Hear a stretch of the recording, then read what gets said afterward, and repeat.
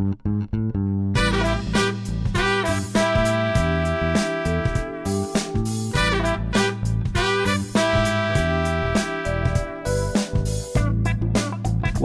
to Fratello on Air, a podcast brought to you by Fratello. I'm Mike Stockton, coming to you from Frankfurt, Germany. I'm Robert Jan, and coming to you from The Hague in the Netherlands. Hey RJ, how are you doing? It's been a while. Good. Yeah, it has been a while, and I'm pretty tired, to be honest. I can't wait till all the traveling is done and enjoy some holiday times. And you? Yeah, no, I mean, I'm in a similar situation. I took my last flight, at least for like a week and a half now, today. And yeah, I'm ready to get the Gemütlichkeit going here in Germany. So. Sehr wichtig. Very important, that means, to all you non-German speakers. And Gemütlichkeit, that's like a tough one to explain. It's kind of like spirit, right? Sort of. Yeah, we in the Netherlands, we call it gezellig. Wow. Which is even more difficult, but it's something like gemütlich or cozy, you could say. Cozy. There we are. But I have another German word for you. It's Handgelenkkontrolle. Also. The wrist check. Oh, yeah. It does sound like something rather let's official. keep it at wrist check. Yeah. Yeah. So yeah, it's been a while since we've been together. Last episode was a really good one from Dubai, and we're in slightly colder and rainier climates now. But we've got, I think, a good show. We're going to talk a little bit about the 5 watches from each of us that we were most impressed with this year. The ones that kind of left an impression. And you know, I don't know about you, RJ. I mean, we'll get to this in a second, but this is very much like when they do the Oscars or something. There's some strategy, I think, by the watch companies to release things late in the year that stick in your head. But they need that time to. If you do everything at once at Baselworld or SIHH or Watches and Wonders, it will be called next year. It's more or less all at the same time, and it becomes a bit easy to forget, so to speak, for us journalists, but also I think for consumers. So I think they want to have their own moments, and then they do releases throughout the year. So these, last few years we also notice a lot of releases after the summer, basically. And one of the most recent releases is, for example, the Seamaster 300M for James Bond, which was the other week. It's really, really throughout the year. And I've seen some media planning things for some brands for next year. It will be even more next year that they will do releases throughout the year. It also has to do that a lot of brands pulled out Baselworld and pulled out SIHH or Watches and Wonders, and have their own little or big moments. So I think, next year will be tense also with the traveling. Yeah, traveling and just keeping up with all this. I mean, with this week in watches has been a real interesting experience, because it truly blows me away how many new watches every week are announced. And I mean, we do our best to cover most of them, but clearly we're covering the ones we get news on, and that doesn't include some small brands or other things. So there's a lot happening every week now. Yeah, it's amazing. It's more than ever, I have the feeling. And I think our mailbox proves us right that is the case. Yeah. But it's interesting, but it's also challenging. So before we get to the Handgelenkkontrolle, let's maybe you want to fill us in on something new that's happened with the site here. Some folks may not have seen it, but you can fill us in. Yeah, we've been working hard in the last few months actually to start our own piece of e-commerce, and we didn't want to start with straps or watch rolls and so on. And I'm not saying that we're not going to do those, but we wanted to start selling watches basically, and in a good way. So we don't want to have a web shop with a matrix of watches and pictures that you just can add them to the cart. But we want to give certain experience, and we only want to offer watches that we feel are very interesting, watches that we buy ourselves or could buy ourselves, or watches that have an interesting complication or are otherwise interesting, and that watches we feel comfortable with. And that also led to a web design that needs to be tailored basically for each and every watch or watch category in the future that we are going to do. But last Wednesday we went live with our shop, with our e-commerce, and we start with a Frédéric Constant watch with a moon phase with an in-house manufactured movement. So it's a dress watch. It's a 42 millimeter, and that's considered often big. But I think it's very versatile, and it can be worn with a suit or with a shirt. But also if you're with a polo shirt, like I am most of the warmer days, I think then 42 millimeters makes sense. And I really, really love moon phase complications. And this one has a very clean design. And we decided to do one together with Frédéric Constant with a very nice gray dial. It really stands out. So have a look on our shop. It's shop.fratello.com. And it's really beautiful watch. I'm very happy with the result, and I'm super happy with the web shop. We everything has been custom developed, so we don't use an off-the-shelf web shop system like Shopify or WooCommerce that you often see. But we really had something tailor-made by some very good and talented people. And the design of the web of the landing page of Frédéric Constant is awesome. If you scroll up and down, you see the moon phase moving. It's really well done. And the watch is awesome. I will post some more pictures this week. I've been very busy, but I will post some more pictures of the watch this week on Instagram and Facebook, so you have a closer, like, real life look. But it's amazing. And we have faced a lot of challenges. One is the payment system. You would think that in 2019, that it's very easy to get like a payment service online where people can pay with a credit card or PayPal.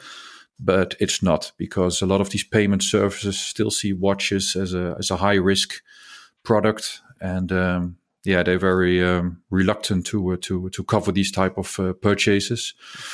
And then we had some issues with the watch itself. There's nothing wrong with the watch, of course, but it has a crocodile strap, which makes it impossible to ship it from the EU to countries outside of the EU.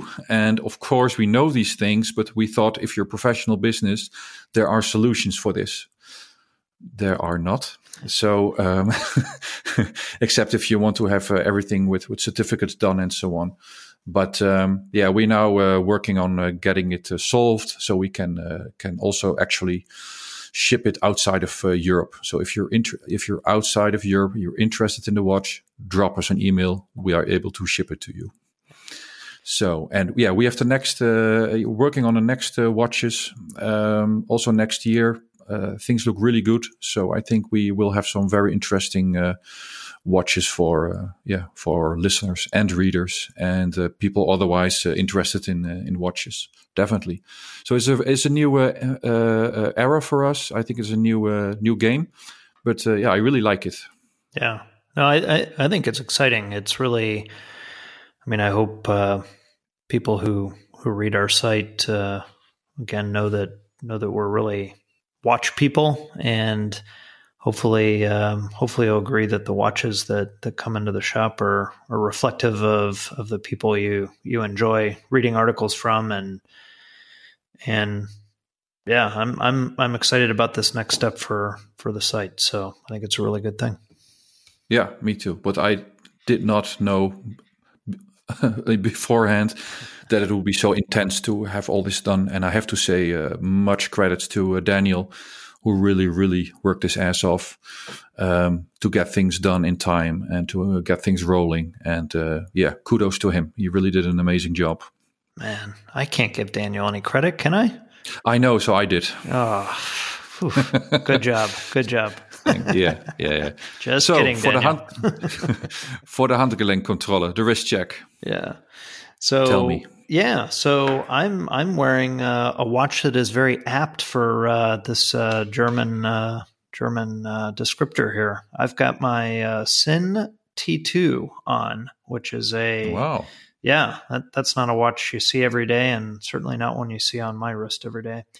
So for those who don't know the T2, this is a watch that came out, I'm guessing, like 5 or 6 years ago, and it's kind of got like a CK shape, but I wouldn't say it's that dramatic. But it's a titanium diver, 41 millimeter, 2,000 meters of depth, which is crazy, and not overly thick. It's all as I mentioned, all titanium, and it's not an inexpensive watch, which is I think why it perhaps stays under the radar. It costs $2,450 on leather, and add a couple few hundred more if you put the titanium bracelet on it. And I usually do have it on the bracelet, but I put one of the new 20 millimeter Tropic straps that just came out a few months ago on it, and I think it looks pretty cool. So I bought this watch when I saw it debut at Basel. I ordered one.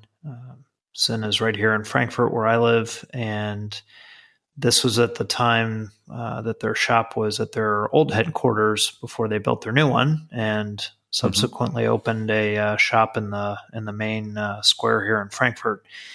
And I had to wait months for it, and no, it's just a really cool diver. I've worn it a lot on vacations, and while I'm not a diver, I've certainly worn it in the ocean and that kind of thing on other activities. Complete, absolute overkill for anything I do, but I like the fact that it's not this huge honking thing that doesn't fit under a shirt sleeve, and in some ways it looks a little bit different than some of Sinn's watches. And if you know the history of Sinn and the ownership of his name, Lothar Schmidt, was at IWC and had ownership of the Porsche design and the GST programs. So this watch is actually kind of considered as a spiritual successor to that Bund Ocean 2000. So there are some very similar traits to it, like the scalloped bezel, the push down and turn, and that kind of it sort of rang with me when they announced some of these styling traits. So cool watch. Yeah, very cool. And how about you? Well, I'm also wearing a watch that is a complete overkill for what I do, but I think, to be honest, every watch is overkill for what I do. I think I mentioned the watch that I'm wearing today actually in a previous podcast, but I'm wearing the Ploprof 1200 meters. So that's definitely overkill for any of my swimming activities. But I just grabbed it out of the safe, and I think it's a very cool watch to wear once in a while. I wore it every day of my holiday last year, and I think I mentioned it in the podcast. And after that, I didn't wear it for a while because I think if I wear a watch for that long in a row, then you put it away. And but I grabbed it from the safe again, and even though, and I keep saying it, even though the size is like ridiculous, it really wears quite comfortable, and it looks nice and it looks special. And even people who have nothing with watches, they comment on it and they ask about it, and they like the awkwardness of the watch basically. But I really like it. I think it's a job well done still, and it's sad to see that the Ploprof the steel one is discontinued. But it's a cool watch. And on the other wrist, I'm wearing something that I can't use, to be honest. It's a Swatch, and of course it tells the time, but it's a Swatch Pay. And it has been introduced in the Netherlands a few weeks ago, and I think a day after the introduction in Amsterdam, there was the introduction in Germany. Yep.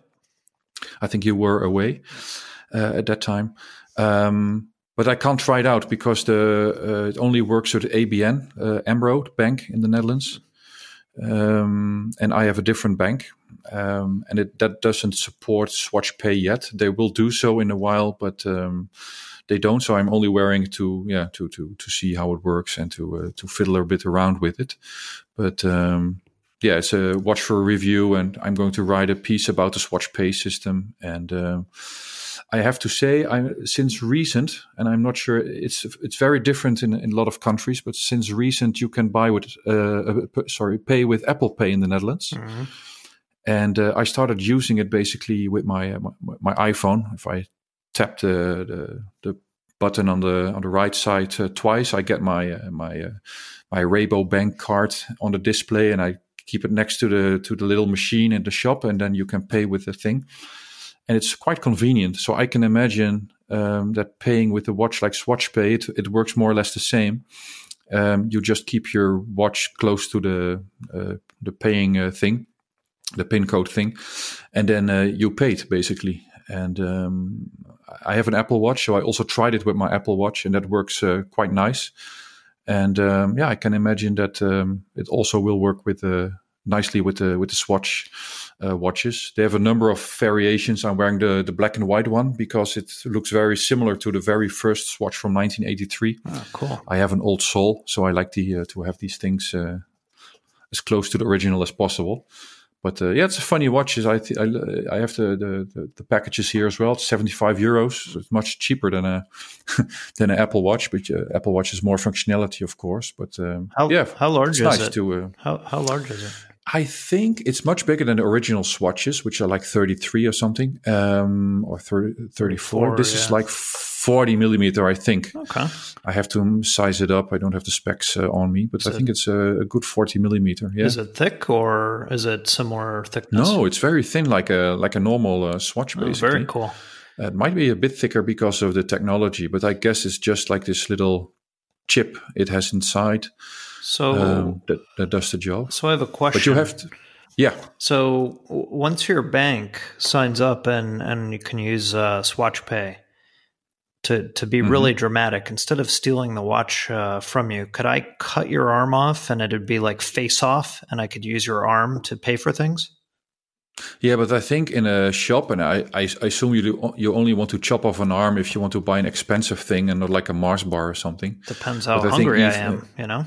Exactly, but I think in most shops, I think they will look at you very strangely and call the police, perhaps, if they see you coming in with a chopped off hand and a piece of a wrist with a watch on it to pay. But you told me, But you told me, like late at night, you've got these automat fricadellen machines, right?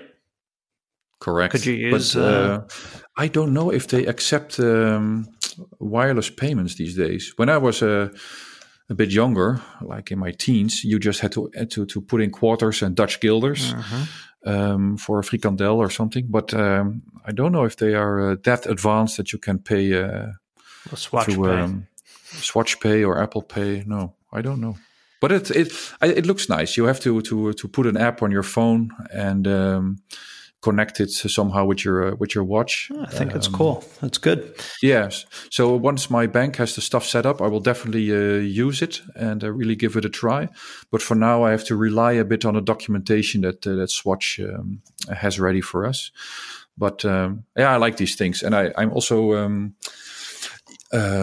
curious to see how it will work for Swatch, because in all honesty, I like Swatch. I have a box full of them, like most of us, I guess. But it's also for me that if you compare it to the 90s, the number of swatches you see in the flesh is much lower or less than it used to be. And I'm not sure if a Swatch Pay watch will change that dramatically, basically. I think it's a fun perhaps it's a bit more than a gadget, but I'm not sure if it will change the buyers of Swatch, basically. Yeah. Well, I mean, you never know. You do have some people who are trying to switch off some of those devices in their life, and this is maybe a more analog method of still keeping that convenience of, not having to pull out your wallet or whatever it is, but not having a second screen on your wrist that's always informing you of somebody trying to get in touch with you, right? So true. Might be more niche like, but yeah, never can tell. So Yeah, you still need your. I think you still need your smartphone or iPhone or whatever to activate the whole thing. But yeah, I see what you mean. Yeah, but they're nice watches. They have some variations. I have 4. They shipped a few to me, and I like the original black and white one. Cool. Yeah. All right. So 2 watches today, but only today. Nice. So we're going to get into our main topic here, and as this is probably the last time you'll hear from us in 2019, although I don't know, but probably. You never know. Probably. Yeah. We thought we would run down our favorite watches of the year, and we have not we've not shared our list, so we don't really know what we're going to talk about here. We don't know what each other are going to talk about, and we did agree that we were going to only talk about watches that debuted in calendar year 2019. We talked about perhaps doing some sort of a gift guide before Christmas, but I think we hit that pretty well in writing, both on watches and all kinds of different accessories a couple of weeks back. We did that right before the Thanksgiving Black Friday period, so head to the site for gift guides. But we thought we would talk about really what jumped out at us this year. And I don't know, RJ, do you want me to start, or you want to start? No, go ahead and start. I think I know at least one of your watches, but we probably have one in common, right? So I think so. Yeah. So go ahead. Yeah, I'll start. I'm going to start probably with something that is a bit of a surprise, but this is a really late breaker. In fact, late breaking to the extent that the article came out only a couple days ago. And unfortunately, it's a watch that you can't even buy now because it's sold out within 45 minutes or so. But I had the opportunity finally to go hands-on with a Ming watch. And the watch that I had was the 17.06 Slate. And this is a watch that is essentially the same as the copper model they issued several months back that ended up winning an award at the GPHG. And it's a 38 millimeter, you could kind of call it a dress watch, but has 100 meters of water resistance. And if you're kind of familiar with Ming, then you sort of know their aesthetic. And I had never gone hands-on with one. And all I can tell you, and hopefully you can get this from reading the article, but I was really blown away by it. The finishing, just the uniqueness of the design, and just the attention to detail on, everything from the actual watch itself to the straps they choose, the pouch it comes in, but just the different brands they work with, and the fact that they work with Schwarz Etienne on some of the movement adjustments and perhaps some of the modification of the movement, just blew me away for a price of 1,250 Swiss francs, which is basically the same in dollars and about 10% less than that in euros. I don't know how they're kind of making this watch at this price, and that's the materials themselves are, of course, don't add up to anything near that, but when I look at watches that sell for that price all day long, this felt and feels like it's on a completely different level. So I know that there was a lot of frustration out there on the article about the fact that it sold out so quickly, and that by the time people got to the article, which of course released at, I think it was 2 p.m. Europe time on Friday, things were gone if they were on a time zone that had them waking up later or getting out of work later.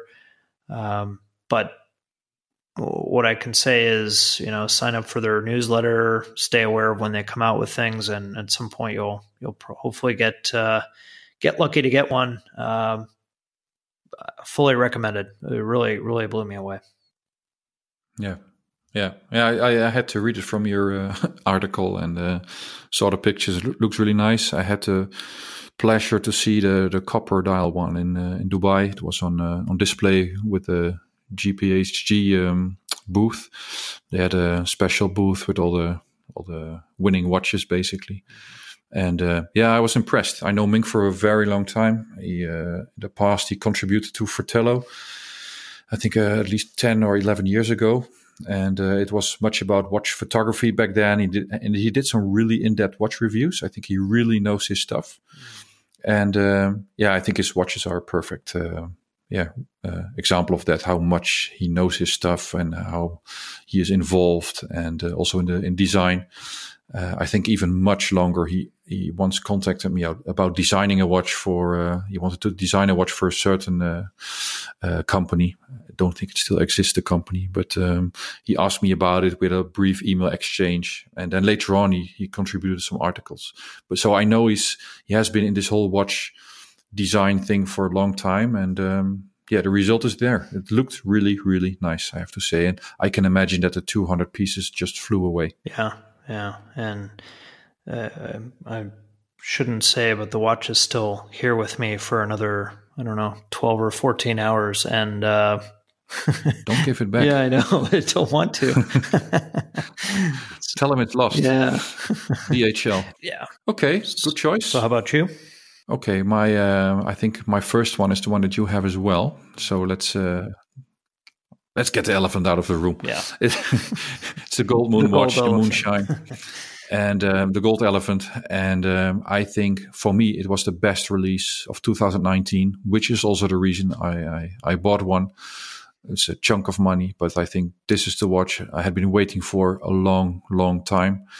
And I have a gold one from 1980, and I've always been looking at the one from 69, the gold one with the burgundy bezel. But they have become so expensive that that was not really an option anymore, basically. And then this came along. And what I said before, I think it's better than the first one, to be honest. And it's really a watch that I wear a lot, like really a lot. It's unbelievable. And I really love the watch. And I think we discussed it many times here, and there's a lot of writing on Fratello about it. And there will be a lot of writing on Fratello about it because it's just such a cool watch. So I will skip to my second choice because I think we have discussed the Moonshine one a lot of times. And I also only wanted to pick one watch from one brand because I think Omega did some more very interesting releases this year, but I picked other brands as well.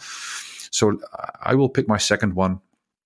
It's the Oris Pro Pilot X, which I chose for several reasons. And I think the most important reason is that it's definitely an Oris. It's really a Pro Pilot watch, but it's so different at the same time. And it's so much out of their comfort zone that I thought it was quite a big move from them to do something like this and to show what they can do, and that they can do more than the 65 and the Big Crown pilot watches and the Aki divers watches. This is something new for them, and they respected their Pro Pilot heritage or the pilot design, but they made really a cool watch out of it. And this was also a release that was done later in the year. I think from our team, it was Bert that flew to Shanghai for more or less a day to witness the introduction of this Pro Pilot X. And we had Andreas writing a really well in-depth review of this watch. But I love the skeletonized piece. The movement is not new. It's the caliber 115, which is actually based on the caliber 110. It's an in-house movement. It's beautifully done. It's really a modern timepiece, basically. And the price is interesting. From the top of my head, it's around 7,000 euros. I think it's around 7,000. And that's a lot of money if you compare it to the other Oris watches in their collection. But I think it's still a lot of value. And especially if you look at the bracelet, that's really, really well done. So, I thought it was a nice, very nice watch from Oris this year. And I think at Basel World, they already gave us a preview. I'm not sure if you were there as well with the virtual reality glasses. Yeah, so they give you a virtual reality tour inside the movement, which was really well done. So they already gave a little sneak preview, so we knew what was coming. And then later on in the year, I think it was September, they released the watch in Shanghai, of all places. And I don't know how it's doing, but it looks really neat. It's a really a job well done. Yeah, I had a friend the other day send me a note, and he said his friend was looking at a Diver 65 or the Pro Pilot X. I thought, wow, okay. Oh, well, that's a variation.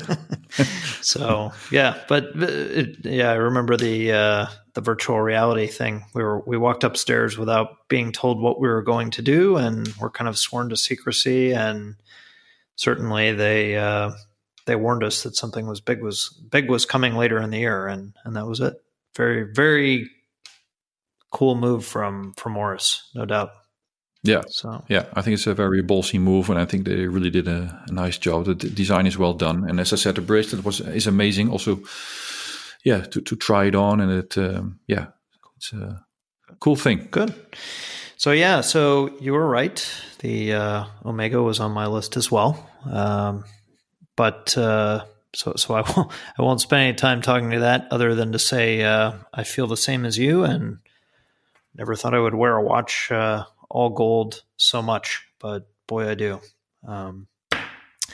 But moving on, the next watch that I wanted to highlight was the Breitling Navitimer, the 1959 re-edition, which is the all-black dial, 806 reference, and it really for me was a bit of a, let's say, a re-entrance by Breitling for fans of their vintage pieces and really what they used to do.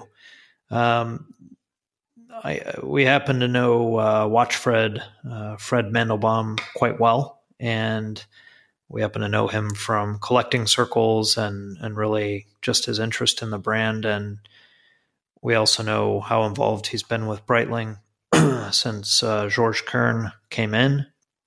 And, the amount of work that went into creating this watch, and, I give Breitling a ton of credit for sticking to it when it really would have been pretty easy, I think, to say, okay, we stop here with a really good dial and a really good case, and we use some parts from something else here, or stick an automatic movement in.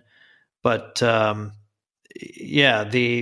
They really did an amazing job of making this about as faithful as possible. But, on top of that, they used a new movement, or they used a manual wind version of their in-house chronograph. And they put a ton of effort towards it. I'll have something coming up on the watch soon, because I've been with Fred's example actually for the last month, and I've been wearing it quite a bit. So I'm going to kind of do a long-term review on it.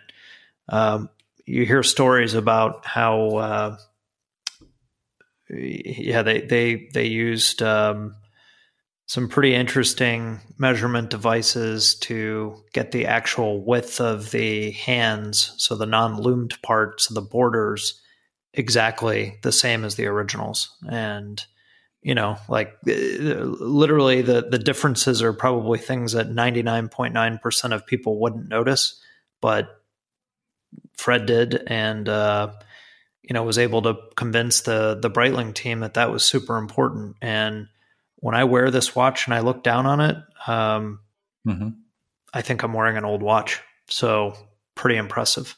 And then they did a good job, huh? Yeah. And, the cool thing was, I think, there's a lot of corollaries that can be drawn between the Gold Speedmaster and this watch. But I think you had, in both cases, brands not overly sure how well these watches were going to do. And it turns out that they beat all expectations and probably could have made far more of each. And in fact, they stuck to those limited numbers, and now you have watches that are sold out. So good for them. Yeah, very good. Yeah, I think that Breitling was one of my Baselworld favorites, to be honest. With the exit of Swatch Group, I think the remaining brands, I think Breitling made the most impression with that Navitimer.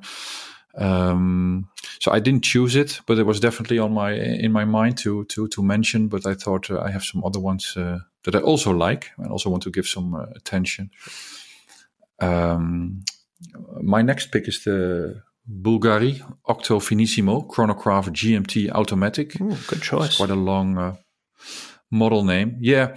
I like the Breitling, as you say, but I wanted to pick something that is not re-edition so much, because otherwise we get a lot of re-editions in this list, because I have some re-edition coming up. But I like the Bulgari Octo. And the Finissimo one are the thinner models, basically. And what I really love about Bulgari is that they achieved to come with a watch that is so recognizable and so unique to Bulgari. It is a Bulgari, and there's no doubt if someone sees this watch, whether it's perhaps another brand. No, it's a Bulgari. It's very unique. You can recognize it or identify it from 10 or 20 meters distance. So I think that's a very interesting and unique thing to do. I think the design is very daring. It's not a watch for everyone, and it should not be a watch for everyone, to be honest. I think, I think people who are really outspoken and are not afraid to show that they are outspoken, they could wear this Bulgari Octo Finissimo. And the one I picked is the Chronograph GMT version. Bulgari, they say they make these really thin watches, so they're really proud of that. They have the thinnest. I think also this is the thinnest self-winding chronograph, or even the thinnest mechanical chronograph anyway. They have a very thin tourbillon as well, and a minute repeater. And to be honest, I don't really care about being the thinnest. I myself are also not the thinnest, so that's also. But no, I think it's nice that it's really thin. It's 6.9 millimeters thick, and that's quite amazing for a self-winding chronograph. I think it's even thinner than the two-hand Royal Oak Jumbo. But I just love the design. I just love the design of the Bulgari Octo Finissimo, and the chronograph is really nice done. The GMT hand at 3 o'clock is very integrated within the design. It's full titanium. I think it's sandblasted titanium. It looks very nice. It has some black markings. It looks quite as a unique watch. Basically, it's not something that you can confuse with another brand or another model. The price is quite it's 17,000. I think 17,000 euros or 17,500 euros. So it's not cheap. But I can imagine it's not cheap to produce, basically, and you don't see them around often. And I think compared to some of the watches of the big brands that more or less have the same price, I think the Bulgari is really interesting watch to look at. So if you really want something different than the watches you come across at work and at a managing board or during meetings or whatever, I think the Bulgari is definitely a brand to take notice of. Yeah. I don't know why, but in my mind, the more I look at these, I put them in that same bunch, let's say, as the Nautilus or the Royal Oak. And if I'm not mistaken, with the Octo, you can actually get them, right? Yeah. I don't think there's a waiting list for them, to be honest, because I think they are very. It's still very niche. It's not an easy brand to sell, and also not to buy, because I think you really need to make sure you want this watch. And it's not a watch like a Patek or Audemars Piguet where there's a waiting list and you can sell them for more than retail.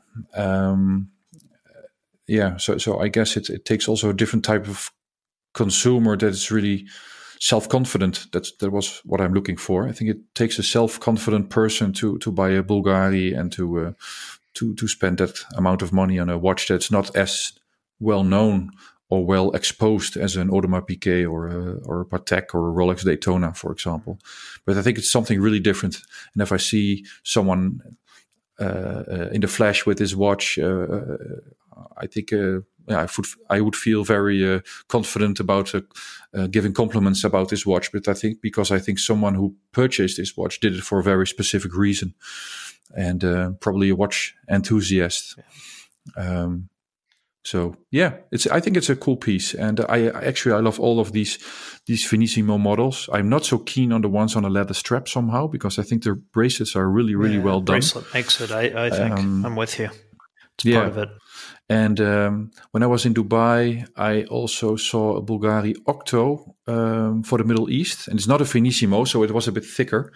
And those are like I don't know, they start at around 6,000 or something, 6,500. So the price tag is friendlier than the thin Finissimo models. So that could be a very interesting alternative. And they have the same appearance, basically. They really look the same. They're just a bit thicker because of the use of the movement. But the design is very similar. And the whole Bulgari Octo thing, I think it's very impressive by Bulgari to put a watch like this on the market and make it almost an icon right away. I think that's something very, impressive to do. Yeah, no, I'm with you. Very, very, very uniquely designed watch, and I think kind of a classic right out the gate, really. Especially when you see so many other brands coming out with something, that this sport dress watch that, let's be honest, there are a few that have come out over the last, one this year and some in the past that look just a little too reminiscent of either the AP or the Patek. So, credit to. Yeah, exactly. And I think it's interesting to see that a lot of brands, they try to jump on this Genta train, basically. And the Nautilus does well, and the Royal Oak does well, and more or less perhaps the Overseas is not a Genta, but also in that same style. I think Chopard with the Alpine Eagle, I have a review coming up. Mm-hmm. They try to jump on that bandwagon as well, and so did Piaget with the Polo S a few years ago. But I think it's too close, basically, to what the Royal Oak is and what the Nautilus is. And I think there is where I really praise the Octo from Bulgari for how it looks. While also being this watch with an integrated bracelet and this uncommon design, basically. Cool. So my next one, I've got two left. So I am going to pick next the Anordain Model 2. So this happens to be a watch that comes from Scotland, or at least is assembled there, and most importantly, the dials are made there. This happens to be an independent brand. So if we go back to a few episodes ago when we were asked about small brands, this is a watch that both Thomas and I reviewed. He reviewed one with a, let's call it a more standard enamel dial, and I reviewed one with a Fumé dial. And this is a 36 millimeter watch with a manual wind movement. It's got a very, unique case for let's call it a slightly lower cost segment independent watch. But the dial is really where things come alive. The normal enamel ones are vitreous enamel. And then the Fumés are also an enamel process, but there's a different reaction that's gone on there to give it this interesting finish. And I think what struck me about these watches, and they range, by the way, pricing is like 950 pounds on the normal enamel to 1,500 pounds on the Fumé, which is a really big difference, admittedly. I personally like the standard enamel fine enough, but what struck me here is that these watches really don't look like they don't really look like anything else. And they're kind of eccentric. They're a very different piece. They're made to be field watches. They don't have a sweep seconds hand. So there's sort of some, I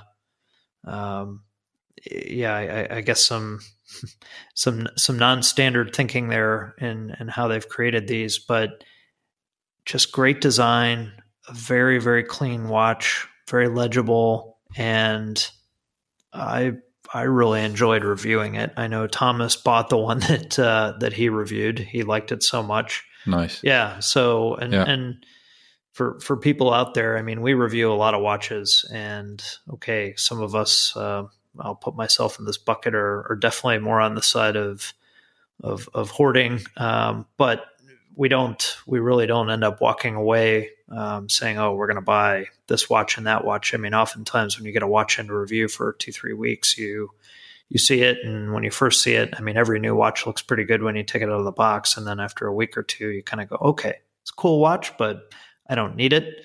These Anordains are really, really nice. So, if you're somebody who enjoys the independent watches and somebody who wants something a little bit different, certainly at 36 millimeters, it's the type of watch, and it's offered in such a variety of colors that it could work for both women and men. Their straps, the packaging and everything is really, here again, very different watch than the Ming we just spoke about, but a lot of attention to detail, and really cool company to talk with, very communicative, and got right back to me when I had questions, very friendly. So cool watch. And I would say, yeah, if you like it, give one a try.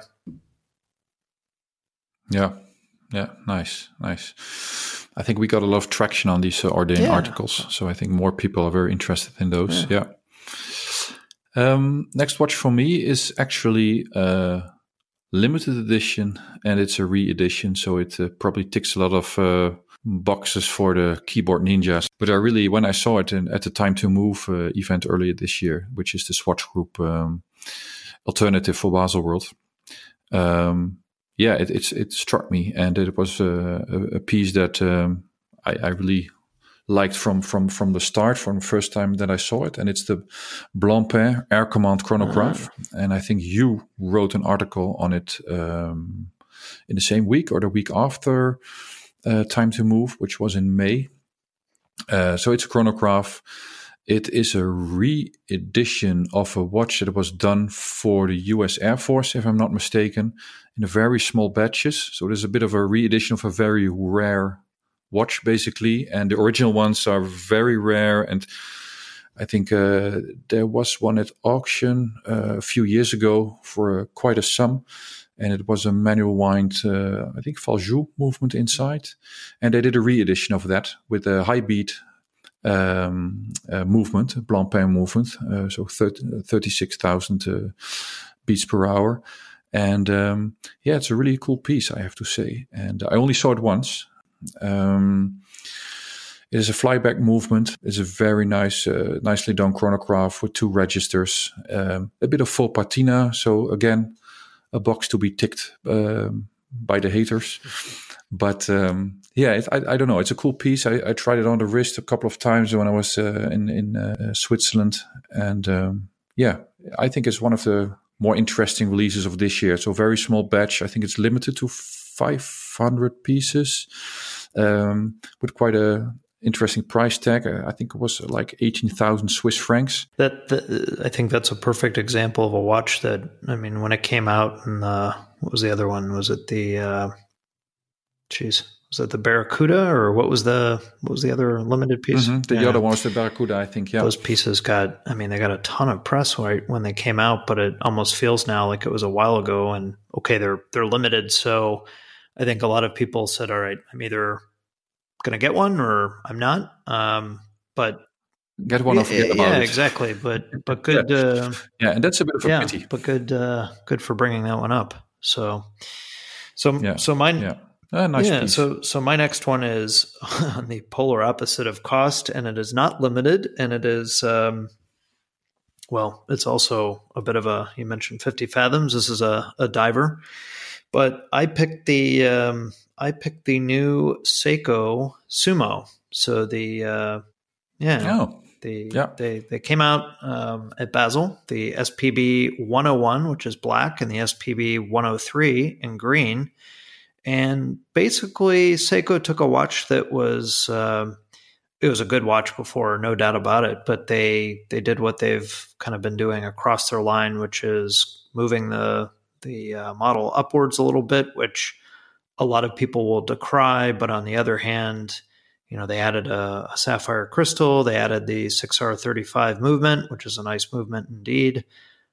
It's a 45 millimeter watch, so it's certainly not small, but the 52.5 lug to lug tells you that it doesn't have massively long lugs. In fact, this watch and the 6159 modern reinterpretation, which is what I own, are both, in my view, really, really good alternatives to the Marine Master 300, which has gone quite expensive, and I still find I own one, and it's just a very tall watch. These are far flatter, and at a price of, I just checked on the Seiko Germany site, and they retail for 830 euros, which is, we talk about it all the time, and people getting upset about things not costing $400 or $600 anymore, but nobody makes a dive watch with this level of specification in that price level, really. You can buy a less expensive Seiko, and it's going to be a great watch as well. But if you want sapphire, you want a 6R35 and bracelet, all that kind of thing, this is a pretty approachable price. And I think really nice. Good looking watch. Yeah, I agree. I have the Marine Master 300. I think the one before you have. I think I have the 001. You have the 017. I think. No, I have the green one, the even newer one. Oh yeah, you have the green one. Yeah. Gerard has the 017, and I really like it. But I also see the retail price of today, which is above 3,000 euros, and it's still a good watch and still a good purchase, but it's not as spectacular anymore as it used to be when it was around 2,000 euros. And I think a watch like this that you mentioned is a very good, alternative, or basically a cheaper alternative for that. And finish is good, it looks good, and I think it's very hard to beat this watch basically for this price. Yeah, you wear one of these day in and day out. It's kind of a no apologies watch. It's made really, really well. So, that's why I chose it. Yeah. Okay, then I'm at my fifth watch, which is more or less related to a Seiko. It's a Grand Seiko. I was really in doubt whether I should pick the Seiko Prospex LX, because I really like those. The downside of that is that there's only €100 difference with the Grand Seiko diver. And that makes it very difficult for me to choose the Prospex LX. I really like it. I like the bracelet. I like how it's done. It looks really neat. But for me, Grand Seiko is another brand. It's more higher grade finish and so on. And then €100 difference only, then I becomes a bit tough. And the Grand Seiko was not new for this year, so that was not an option, the Grand Seiko diver. But I chose a Grand Seiko. It's the SBJY003. I wish they will start to give these models just names instead of reference numbers, because this is ridiculous. It's part of the Grand Seiko Elegance collection. I think they go as far as that, to give a collection a name, and then they start with all these reference numbers. It's the Grand Seiko with the beautiful Sunray dial pattern. It's a bit difficult to describe, but if you just Google SBJY003, you will definitely immediately recognize, that watch. Yes, that watch. So it has the Sunray dial pattern, beautiful case design, I think there's one in gold as well, but I'm talking about the steel one. It's 38.5 millimeter in diameter. It has a spring drive movement, and the cool thing about this spring drive movement in this watch is it doesn't have a power reserve on the dial side. It's on the side of the it's on the back side, so you can see it through the crystal case back, which I always find a pity with the spring drive watches, is basically that they have this power reserve indicator so prominently on the dial. And I'm not a firm believer of power reserve indicators on any automatic or self-winding watch. On a hand-wound watch, I get it. It has a 72-hour power reserve, so it's nice to have that much power reserve with a hand-wound movement. It's again a limited edition of 700 pieces, and it has a retail price of 8,200 euros in the Netherlands. So that could be a bit different in other countries due to the VAT differences. But I really like this watch as a dress watch. I think Grand Seiko has a lot of watches that can go either very sporty, like the diver I just mentioned, or the one I have myself, the Mount Iwate one with the high beat movement, or the Snowflake, which is a bit in between. It's a bit of a watch that you can use as a daily wearer, but it's only perfect with a suit. But this is really a dress watch. And I think that, they really did a neat job. I think it could even do without a seconds hand. But I think one of the cool things with spring drive is the movement Beautiful. of the or the sweep of the seconds hand. I like the case design a lot. It's very different from the 44 GS or 62 GS cases or the Snowflake model. It's really a dress watch. It's a bit thick, to be honest, which is something that most Grand Seikos suffer a bit from. But it's much thinner than the Snowflake or the Mount Iwate one. It's 10.2 millimeter. So that's okay-ish. But yeah, I think this is my fifth choice, and I think Grand Seiko did a really marvelous job this year again with some of these watches. The only thing is that you see that they become quite a bit more expensive than they used to be. We recently reviewed the Grand Seiko they did together with Timeless. It's a retailer in the US. Go look it up on Fortello. It's more or less a stainless steel version of the Snowflake, but with a Blizzard dial. It looks really neat. Those watches are around the 6,000 euro mark. And this year I noticed that they cranked it up a bit. And this one is a good example. It's a steel watch on a leather strap, and they charge 8,000 euros, 8.2, which is something, it's still a very good purchase. It's still a lot of bang for the buck. I think it's you can still compare it to some of the more expensive Swiss competitors out there. But I think they have to be careful that they don't price themselves a bit too much out of the market. They used to be such a good proposition for the money and or value for the money, and now they come closer with their prices to the more expensive Swiss watches, and then it becomes tricky, of course. Yeah, But nevertheless, I chose it. It's in my top 5. So Grand Seiko, I'm pretty sure you're listening. It's a really neat watch. It's it's very cool. I'm looking at the article you did on this, and you titled it well: "The Never-Ending Flow of Amazing Dials, the Grand Seiko." That was it. SBGY003. So, beautiful case back though. To see the spring drive movement. I mean, it's definitely different than a purely mechanical movement, but it's cool to see it for sure. And that is a stunning dial. There's no doubt. Yeah. And they had a very neat version of this watch in platinum, with a hammered case, and perhaps the dial also had this motif. It was really out of this world. Yeah. It was probably also a different price tag. I don't know, but I think that's more of a show-off piece, to be honest. 70,000 or something, wasn't it? Something crazy. It was really expensive, but it was gorgeous. Yeah. Oh. Yeah. If you say it really quickly, then no one notices. But it was very expensive, But the steel one is, I think at 8,000 euros, still a very, very outstanding watch. It's a very cool piece. So, it's definitely something to look into if you're into very nice dress watch, then have a look at this one. Okay, that was my top 5 of 2019 so far. Well, I don't get to do 5 because my 5th was the Speedmaster. So I think we're good to go. So. Yeah. So do you want to just give us a little intro to what will come next before we sign off? I did an interview with Tom van Wijlik from Lebois & Co.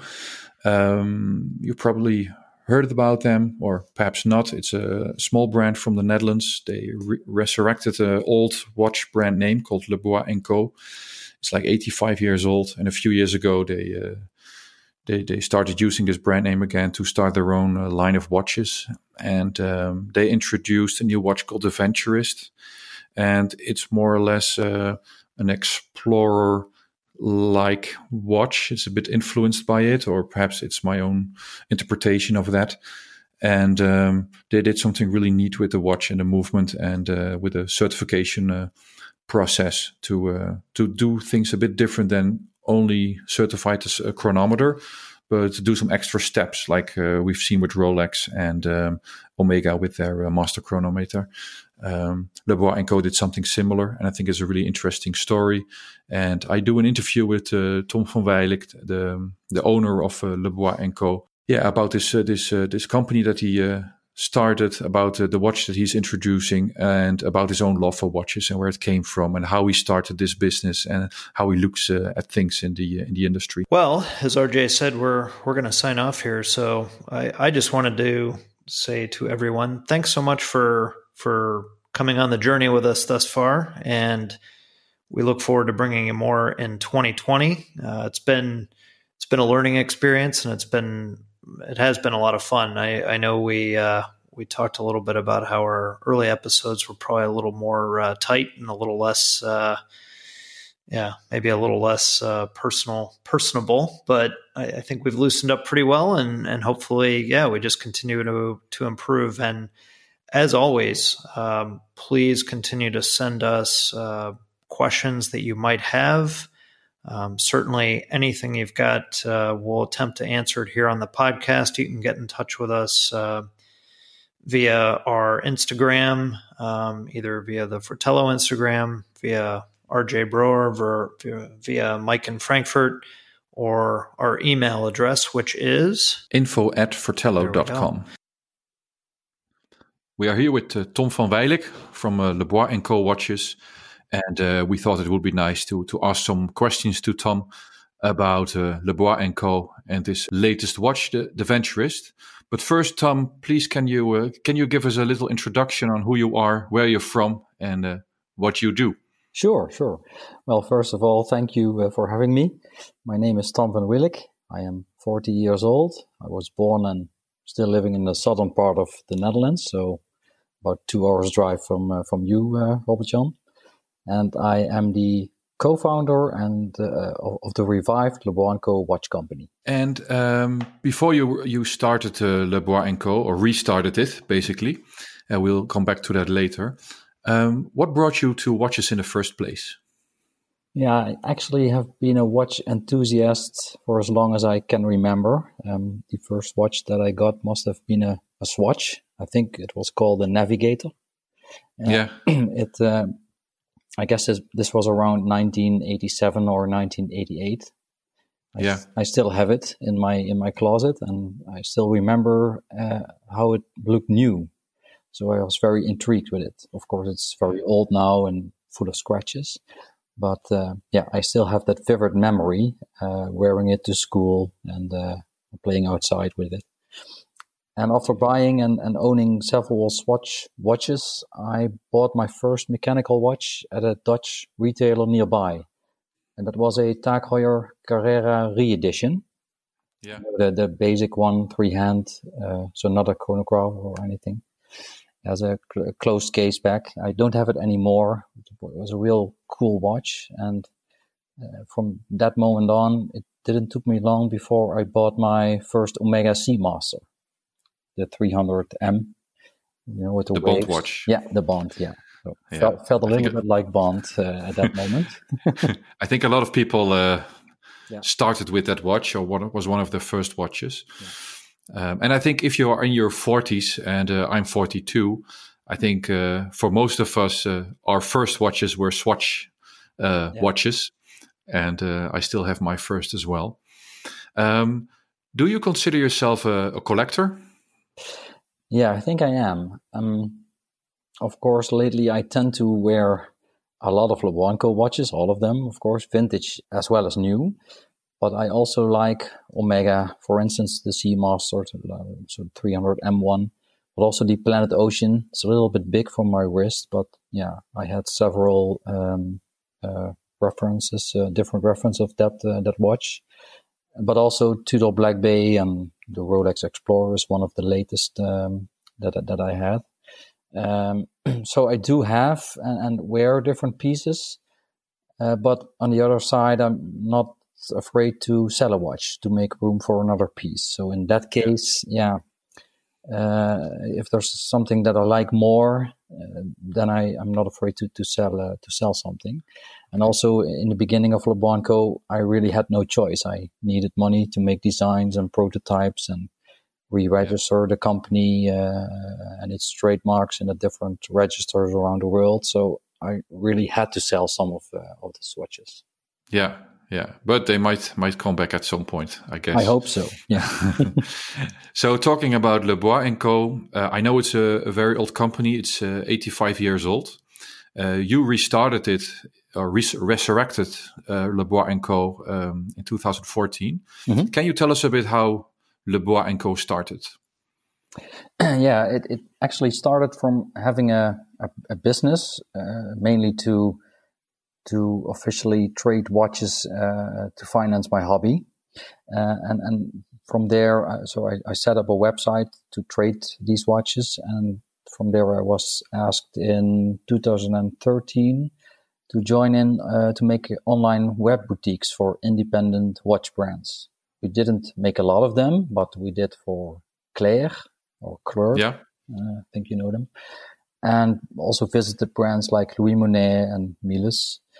And during these meetings we had there, I actually realized that I wanted to be on the other side of the table. So, I really like to sell other brands' watches, but and mainly because I love to see the smile on people's faces when they buy something that they have been looking forward to and often saved up a lot of money for. But at that moment, I realized that there would be nothing greater than to be on the side that actually makes these watches. For you, that was an eye-opener to talk to the brands, basically. Absolutely. Yeah. Okay. And then what happened? You just started Lebrun & Co as a brand, or how did it work? No. So from there, I went on and started some research to start a watch brand, actually. So at that moment, I was thinking, okay, shall I call the brand like Van Wielijk? It's a nice name, but what does it have to do with watches or anything?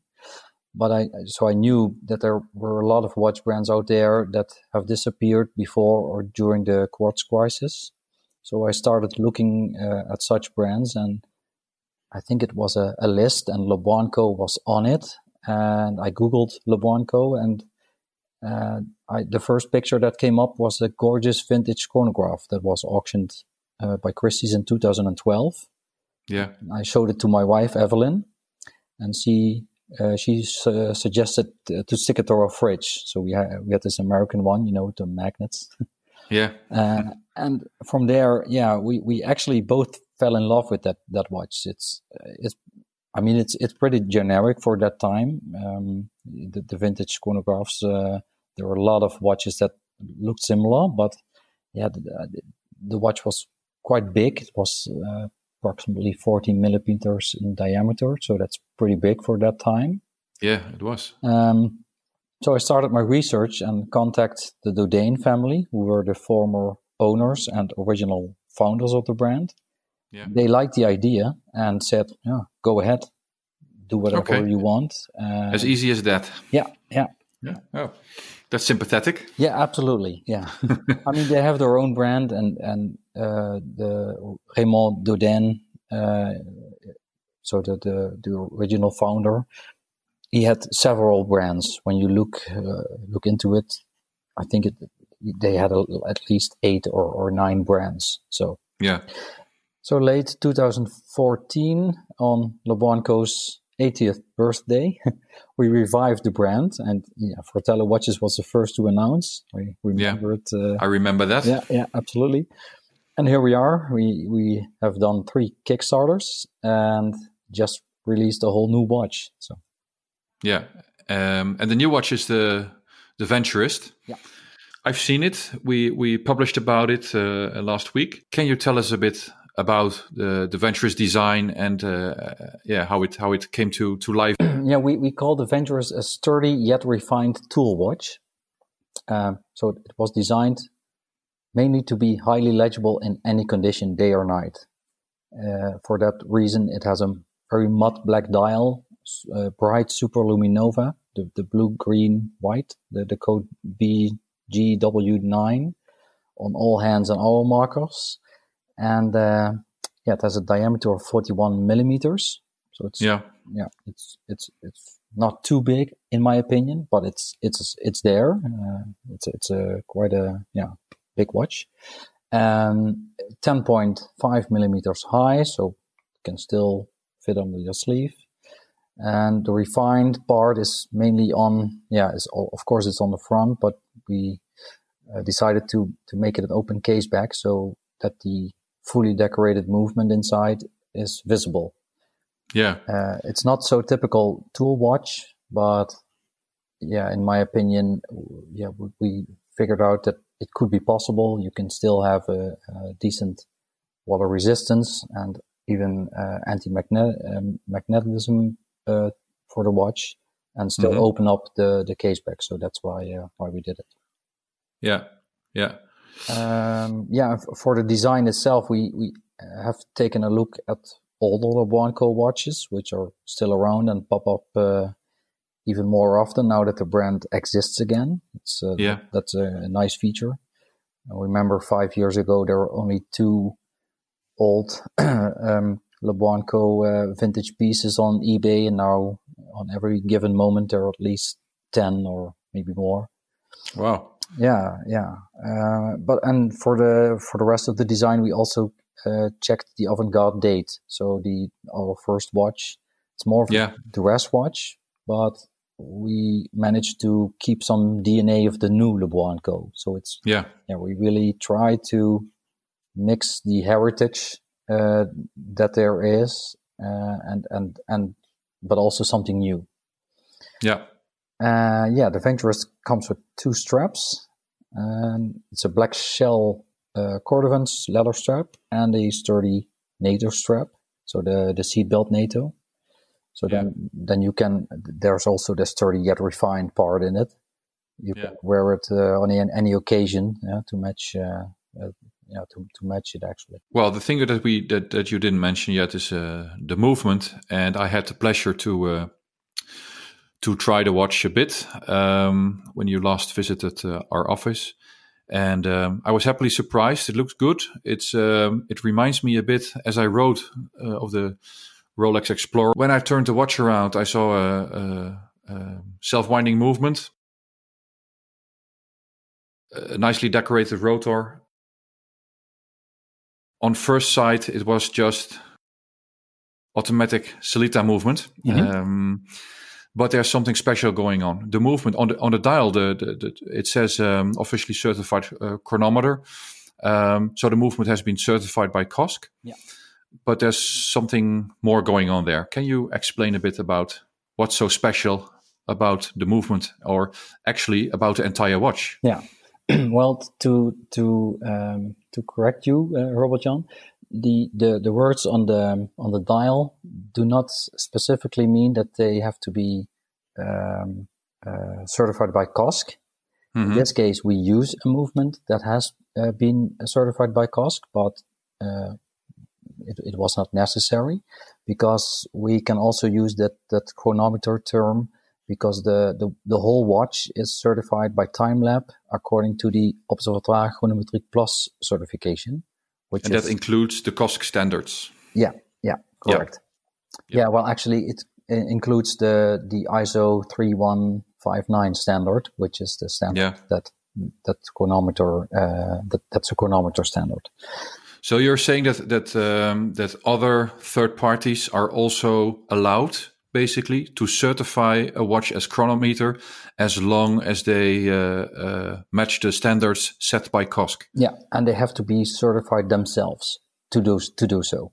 So COSC had to certify TimeLab in order to certify movements as chronometer. I don't know if it was COSC themselves. I think it was a body above that. Because COSC is an institution that does COSC certifications. I think it's a Swiss body above that handles the certification for the chronometer institutions. It's a little bit complicated, but very Swiss. It sounds very Swiss. Yeah. Very good. But please explain. Tell us what's so special about this certification by TimeLab. So the Observatoire Chronometrique Plus, let's call it OC Plus. It's easier. Yes. They have an English name for that. I think they call it Chronometric Observatory certification. But OC Plus is easiest. 3.5 years ago, I found out about this certification, and it's obviously done by TimeLab. They are also responsible for the Geneva Seal certification, the Ponceau de Genève. And at that point, I was at the EPHJ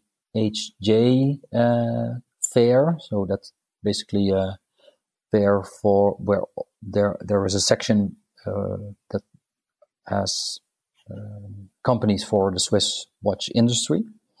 And at that point, I saw the certification. I talked to the people of TimeLab, and I was very interested. It in my opinion, it takes the bar of the chronometer label to a whole new level, which I think it's very important for the whole industry for now and also for the future. I mean, when you look at the numbers, they are going down, how much they're selling. So I think this could be a good start with to differentiate brands and the whole industry again.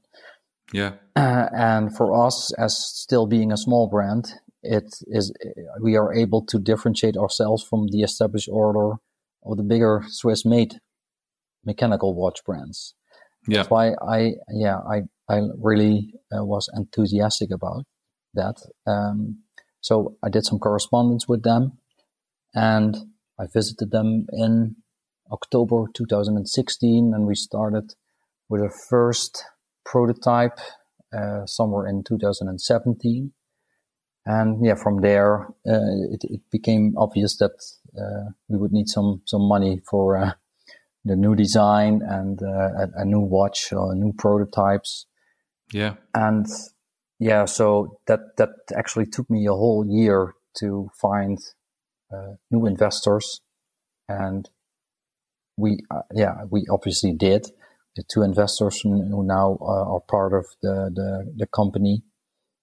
Alongside the investors that invest now in smaller batches. We have the shareholder package. We'll get to that later, maybe.